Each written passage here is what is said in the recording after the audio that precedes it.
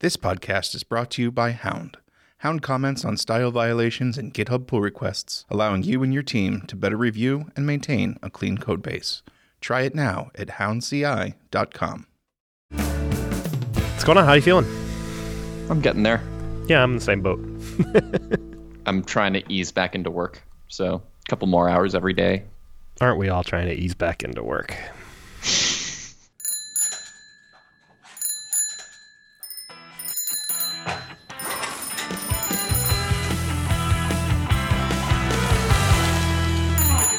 Did you see the RailsConf schedule? I did. I'm speaking. I didn't see. I just looked at it like last night before I went to bed and just scanned for my name. So I'm speaking on whatever the last day is, like right after lunch. Ooh, I think I'm okay. That sucks. I mean, like we talked about before. I think that I'm at a point now where I think it'll be fine. It's not when I'm prepared, the talk will not be hanging over me. It hangs over me when I'm trying to write the talk and prepare it. So Sure. I'm not too worried about that part. Are you in not the keynote room at least? I didn't even pay attention. I have no idea. How about you? I am the second talk of the first day. Okay. I am awesome. in the keynote room. Okay. But so good time, and I don't know. Hopefully the room isn't too empty. Yeah. I just wanted to be before Tessa's talk so I could plug her talk in my talk. And that is a thing that happened, so I'm happy about that. Oh, when is Tessa's talk? You can plug it right now. She's also on the first day. She is the fourth talk on the first day. That's good. Yeah. Get it out of the way. So it sounds like if we're going to record some podcasts, it'll probably be the second day. Yep. So I don't know if you heard or not, but Rails is really rudimentary. Yeah, it's the Fisher-Price of web frameworks. Yeah. Mm-hmm. Mm-hmm. We're getting a Fisher-Price little car for the Shopify office. So if you haven't heard, the Rails Twitter was up in arms earlier this week. An article came out and we're going to discuss Vanity Fair on the Bike Shed podcast. An article came out in Vanity Fair entitled "Just an Ass-Backward Tech Company: How Twitter Lost the Internet War." And they spend a lot of time talking about Twitter's harassment problems, which I think probably well documented among people who are on Twitter and listen to the show, I'm sure. So the choice thing that I keep seeing cited here is, at the same time, her defenders say Harvey has been forced to clean up, and Harvey is like the last name of the person who I think is responsible for cleaning this stuff up, I guess. She's the VP in charge of fixing Nazis on Twitter. So Harvey has been forced to clean up a mess that Twitter should have fixed years ago. Twitter's backend was initially built with Ruby on Rails, a rudimentary web application framework that made it nearly impossible to find a technical solution to the harassment problem. If Twitter's co-founders had known what it would become, a third former executive told me, you never would have built it on a Fisher-Price infrastructure. Yeah. I mean, in their defense, there is, raise if trying to fix harassment in Active Record, so... Yeah. So there was a lot of people that, I saw some good tweets of hey, if you really think this is the problem, then hire me at a consulting rate because it's not the problem and I'll fix it. I can pretty much assure you that it's not Rails' fault that you can't do this. But I think that ultimately, this article was written by Maya Kosoff. I don't know what her name is. I don't know what her background is. I'm sure she did lots of great reporting for it, and that's the impression that she got from the folks she was talking to. At the same time, I wonder, was she talking to people who were actually in engineering and that's what she heard, or was she getting people complaining about the infrastructure and then, we have to remember the audience of this article is Vanity Fair, right? Right. So there's going to be some unsatisfactory to people who are really in the know glossing over of technical detail or details that are not familiar to most people who read Vanity Fair. So sure. Well, I mean, I'm assuming the statements that led to that, were around when Twitter switched off of Rails, which, I mean, was a reasonable thing for them to do at the time. At the point where Twitter hit critical mass in terms of scale, they were Rails was sort of at its the worst point it ever had been performance-wise. And the best parts I thought the best tweets I saw were, but there was one from James Edward Gray talking about hey, look where Rails took Twitter. I wouldn't say that's a failure. That's a huge success story, right? I mean, the fact that they've botched it since doesn't mean, and by botched, I mean botched this harassment thing. I think it's just, it is ludicrous to paint that on. We couldn't possibly plug anything in that did any sort of sentiment analysis on these tweets to figure out hey, is this a racist thing? Or is this abusive behavior? Or just handle people's actual complaints that are telling you hey, this is an abusive tweet. Right. And handle them appropriately. I liked Aaron's tweet about it where he was just like, how on earth will I ever use this Turing complete language to solve a technical problem? Yeah, I don't know. I don't have much more to say about it. It was an interesting article for other reasons, but that was certainly a fun thing to wake up to on, I think, a Monday morning is when that hit my Twitter stream. So that was fun. I am just curious because it definitely, like the quote in the article definitely implies that they were blaming the harassment problem on Rails, not scaling problems on Rails. And if that is actually what people were trying to get across, I'm very curious what on earth other frameworks are doing for them. Right. I suspect that, like, I don't know, a kind reading of it is more like we had to be so focused on keeping the service up that we weren't able to dedicate the time. But, like, the amount of money and the size of the team, like, you can do two things. Like, yeah, that's definitely a parallelizable problem there. Yeah. Anyway, whatever. It was interesting, I guess, to read the article. We'll link to it in the show notes if you haven't seen it yet. What have you been working on? So I've got a couple things. First of all, one thing that should be quick is that I just saw Prem posted a blog post about this today, about a method that's coming to Rails 6, which is create or find by, which is different than find or create by. So create or find by does a create of a record, and then if it gets a not unique exception, does a find immediately after, which I think is a pretty cool method. And it happened to come up like that article, like Prem happened to publish that blog post like right after we were having a conversation with our client about like the differences between find or create by and doing something like this, and that, you know, this is a little more resilient to a race condition like that. But I think the confusing thing is that now you have to remember what the difference between create or find by and find or create by is. Yeah, because they take the method signature is the same and all that stuff. So I don't know, it'll be interesting, I guess, to see. I'm trying to think, like, originally I was like, why didn't they just make find or create by behave like this? But I guess, well, it'd be a backwards compatibility issue. Yeah, because this requires your table to be set up the way that your table should be set up in the first place, with a appropriate with a unique constraint on whatever you're expecting to conflict. Yeah, which, like, if your database is the way your database should be, there's no real difference between these. I mean, unless I guess there's probably also somebody out there who's using find or create by on a thing that isn't unique. Yeah. Or isn't necessarily unique. Right. Where you're trying to say, like, find or create the first, right? Yeah, exactly. Although I guess there's also first or create, isn't there? I don't know. I can never keep track of which of these methods actually got deprecated and which of these methods did not. Somebody deprecated update attributes, which I'm trying to kill. I'm trying to kill the deprecation of that method, not trying to kill the method. I think there's absolutely no good reason to deprecate it. Your fear just being that it creates noise for people when we could just as easily carry the alias along? Yeah, I mean, it's what we call soft deprecated. So, like, it's not referenced in documentation or guides, or, you know, its existence is never mentioned officially. But if it's not a maintenance burden, why deprecate it? Yeah, I guess. And is it actually just implemented as an alias? It's literally just an alias. Yeah. I mean, it used to be that was the method, and update was an alias for update attributes, and then, you know, it was changed. The update was the real method, and update attributes was a soft deprecated alias. I guess the counter argument to not deprecating it to me would be that there are likely to be documentation and things like that out there that reference update attributes. And for people learning, it may be more confusing for them to see update attributes in some places and I mean, it's never referenced in our documentation. Right, but it could be, you know, you're reading an older book or a tutorial online or something like that, right? Sure. And instead of seeing a deprecation that tells you, like, oh, okay, now this is update, it just works. And then you're not going to see a deprecation, though, right? After this next version, it's just going to not work. Right. My concern mostly was more around, like, somebody might see update attributes somewhere and then in some other context see update and not understand that they're the same thing. Like, that's my general complaint with aliases as a whole, is like, why are there two names to do the same thing? That could potentially be more confusing. But that ignores the whole fact that, like, Rails has been around for a decade now. There's old code, and do we really want to have this deprecation everywhere? So I think I'd be okay with either, but I can definitely see your point of, this isn't a maintenance burden, let's just keep this alias line here forever, it'll be totally fine. Yeah, and I mean, I don't mind aliases if it's reasonably obvious, especially if you can just document that's an alias. What are your feelings on inject and reduce? I mean, I don't like the small talk names in general. The small talk names are the ect ones, right? Inject, collect, select, reduce, filter.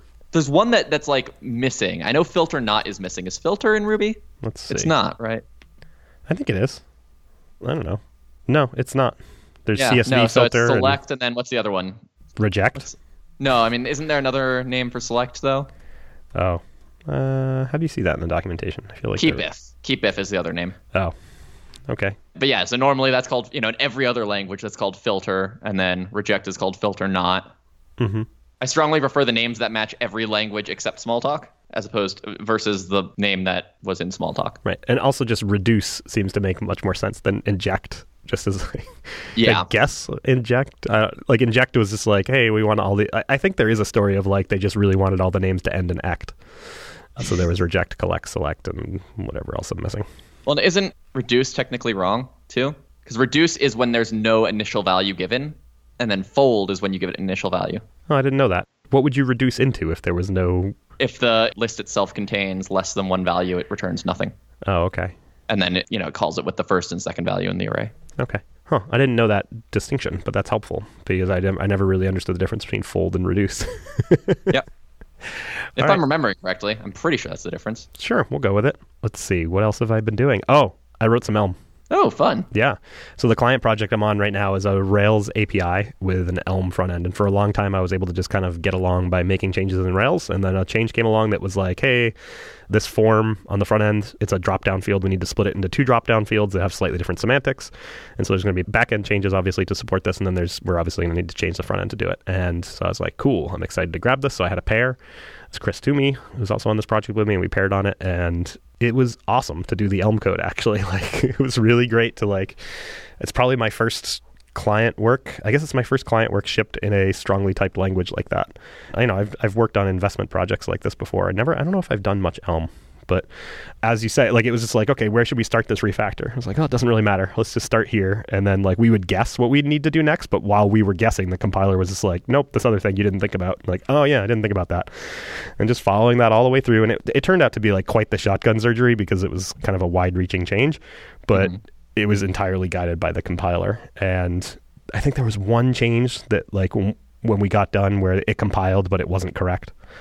But it was fine, like, we figured it out and was like, okay. And we had test coverage on it. So it was like, great. Okay. Why isn't this working now? Oh, we forgot to, I forget what it was exactly, but it was a small textual change we made. Obviously, it's textual. They're all textual. And a small change we made and everything started working, which was pretty awesome. But then contrasted with, like, when we had to make the corresponding changes in Ruby, it was really weird to go from the seam where you have this nice safety net to this area where you don't. Like, to grep. Just the dissonance between the approaches that you have to take when, like, oh, now I'm editing an Elm file versus now I'm editing a Rails file, and they're in the same project in this case, and, like, there's no project context switch. It's just like a what type of file is this context switch. And, like, you could I guess you could make the same argument for Java when you're doing JavaScript and Ruby in the same file or in the same project, but, like, those have the same guarantees, which is basically none.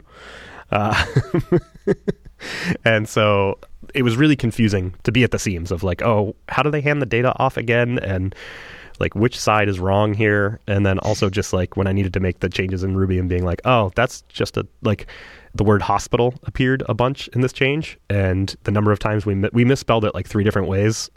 And it's one of those words where, like, if you look at it spelled out, like, all of the shapes are north-south, like, they're up and down. So it's like, it's really easy to miss interposing some letters. So yeah, so we did that a bunch, and just every time it was like, why isn't this working? I don't understand. And then we would, like, in Vim, hit the star key on a word, which highlights it, and be like, oh, it's only highlighting this instance. Oh, because we misspelled this instance. But, like, that's the kind of thing that the compiler would tell us right off the bat. And it would even tell us, like, did you mean hospital? I'd be like, oh, yes, I did mean hospital. Okay, done. Which I guess, if I had been using method calls rather than, like, symbol keys on a hash, I would have gotten that out of Ruby potentially as well. Although in a significantly less pleasant way to read than in the Elm compiler. I'm excited. Like, it was like, it was an established code base, which I always find the easiest. Like, if you're going to get started with the language, I always find it much easier to make a change to something that exists than it is to, like, start a thing from scratch for, I think, fairly obvious reasons, or at least fairly obvious to me. And so to be able to just say, like, oh, okay, this thing that's 1 select box, we want to make it 2, and we want to, like, split the data that's out in those select boxes into 2 select boxes. And it turned out to be, like, in the Elm architecture, like, the fact that there is a way to write Elm and there is a way to lay out the Elm code kind of makes it easy to guess where you're going to find various things. Like, oh, this seems like the kind of thing that would come from the model. And, like, sure enough, yep, there's the model and it's right there. And, like, okay, now I probably need to go to the view and do this other thing. It was very nice as opposed to some other languages where it's a little bit more like the wild, wild west. Like, I think in the past, DHH has said that one of the things that he likes best about Rails is it gives you a place for things. Mm-hmm. And I think there's a lot of value in that. And Elm has, the Elm architecture, which kind of has this, I guess the term that I heard from somebody I was actually interviewing for a job here was that it has an emergent architecture, like just a way that you're supposed to write it, versus other languages like Scala that don't necessarily have that. There's like a million ways to write Scala code, and each place that does it drastically different. Depending on how functional they want to be. Right. Not too dissimilar, actually, from like how do you structure a React project. I don't know. Like there's still emerging conventions on there, but the language or framework itself doesn't guide you in any particular way. Well, and Elm wasn't always that way, right? The Elm architecture came out just because that was the way people emerged. Was most pleasant to write Elm. I mean, it's very similar to Redux, isn't it? I don't know. I haven't done much Redux, but sure. And I'm obviously not an expert on Elm architecture, having made, one commit on this project. I can only say that like it was fairly obvious to me where things would live.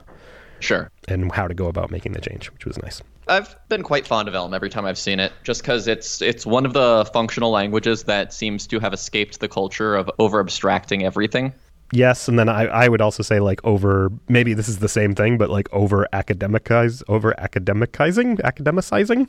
Sure. Right. I mean, I think that the academic naming of things kind of falls out of the we wanted to abstract this concept that is so far removed from how it's used that there's no real name we could give it that maps to like what you do with it. Let's just pick a math name instead. Right. Yeah, and there's certainly far less. I mean, I did ask a couple questions on the code I posted and then got some responses from people who are more familiar with Elm that made me go like, I don't have any idea what you just told me, so I'm going to ignore it and continue.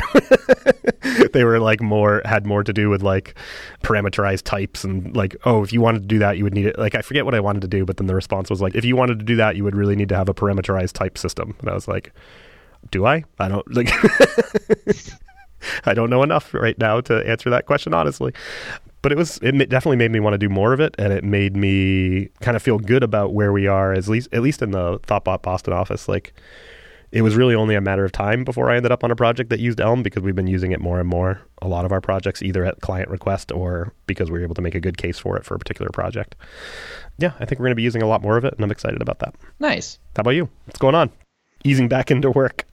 Yeah, I mean, so I guess people probably don't know this. I took a really bad fall a couple of weeks ago and ended up with a moderate concussion. I've been recovering from that, and this is my first week kind of back to work, and they told me to take it slow and start, with a few hours a day and then a few hours more. So I have not been doing nearly as much as I normally would. I've been writing a closed-loop guidance system for Kerbal Space Program based on the Shuttle's guidance program, which has been fun. Hold on, I want to back up for a second because I've been then we can get to your Kerbal Space Program application.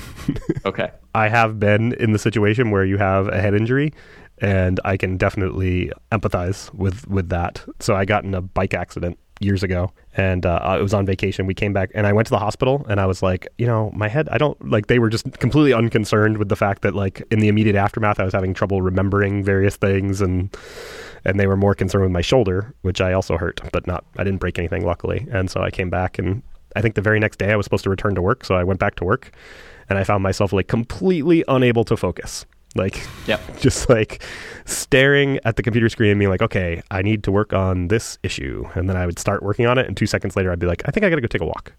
And I would go take a walk, and I'd come back and I'd be like, okay, what was I doing? Oh, I was working on this issue. Okay. So certainly have a lot of empathy for that. So I hope that that's going well for you and you're getting better. Yeah, for me, it's been language that's been really hard. Like, I tended to forget words a lot before I hit my head, and it got a lot worse. And, it's still case in point. Yeah. I'm still having trouble remembering how to say the things that I want to. And they say it could be months before I'm fully recovered. Interesting. I remember when I came back to work and stuff, I would be having text chats with a friend of mine, and he teases me because he's like, what are those words called that sound the same but are spelled differently? Homonyms? Homophones? One of those. Something like that. Homonyms. Anyway, I would always get those right because I was always careful about it, like there, and there, right? I would always make sure I'd always get those right. And he immediately was like, you get those wrong now. And so he surmises that it's my concussion. I think I'm probably just more lazy than I used to be, but who knows? Could be. I'll blame it on the concussion. It's a good story. Yeah. So just this weekend, I wanted to try easing back into doing programming things so that I could, work on Monday, forgetting that Monday was a holiday both in the US and in parts of Canada. So Tuesday. I've always been really annoyed that the autopilot mods for Kerbal Space Program that exist don't do the things that I want. Like, they don't handle realistic rockets at all. They always expect that if your thrust changes, other than just as a result of burning fuel, it is always through an explicit stage, what's known as either serial or parallel staging, where a large segment of the rocket, detaches. And it always just assumes that any engine that has fuel will burn until there is no more fuel left for it to burn, and then you'll stage. But that's not how most isn't right, but that's not how many rockets in the real world work. The most famous would probably be the Saturn V, the rocket that put men on the moon, where on both its first and second stage, both of those had 5 engines, and the center engine would not burn as long as the others. On the first stage, the center engine would shut down to keep the G-forces under 5 Gs. And then the second stage would ignite, and then its center engine would shut down to keep the G-forces under 5 Gs. And then it would also change its fuel to oxidizer ratio to lower the thrust to keep the G-forces under 5 Gs. But probably the most flown rocket that did something that doesn't fit into just the standard staging model would be the Atlas rocket, where it had a large central core, and it would have 5 engines attached to it. One was called the Sustainer, 2 were the boosters, and 2 were the Verniers. Verniers were just little tiny engines that didn't burn much fuel, but they would give roll control. And what it would do is they would all be feeding from the same fuel tank, and then at about 2 to 2.5 minutes, depending on which Atlas it was, the boosters would just drop away. So was traditional stage, sort of, in that you just had mass that was leaving the rocket, but it was just dropping the engines. And there was, plenty of fuel. There's plenty of fuel left in the tank. The center engine, which burns significantly less fuel than the boosters, would keep going for another 3 to 4 minutes after that. But anyway, so none of these mods could handle it. And then they also couldn't do things like launch into the ecliptic plane, which is the orbit of the Earth around the sun, which is where you want to launch into if you're going to another planet. Okay. So I decided to try writing my own guidance system as just a little fun side project. And the Space Shuttle has a really, really well-documented closed-loop guidance system. And so closed-loop means just that the guidance system feeds back into itself. So it takes the actual speed and position of the rocket as an input, as opposed to an open-loop. And in fact, this is an open-loop guidance system for the first 2 minutes.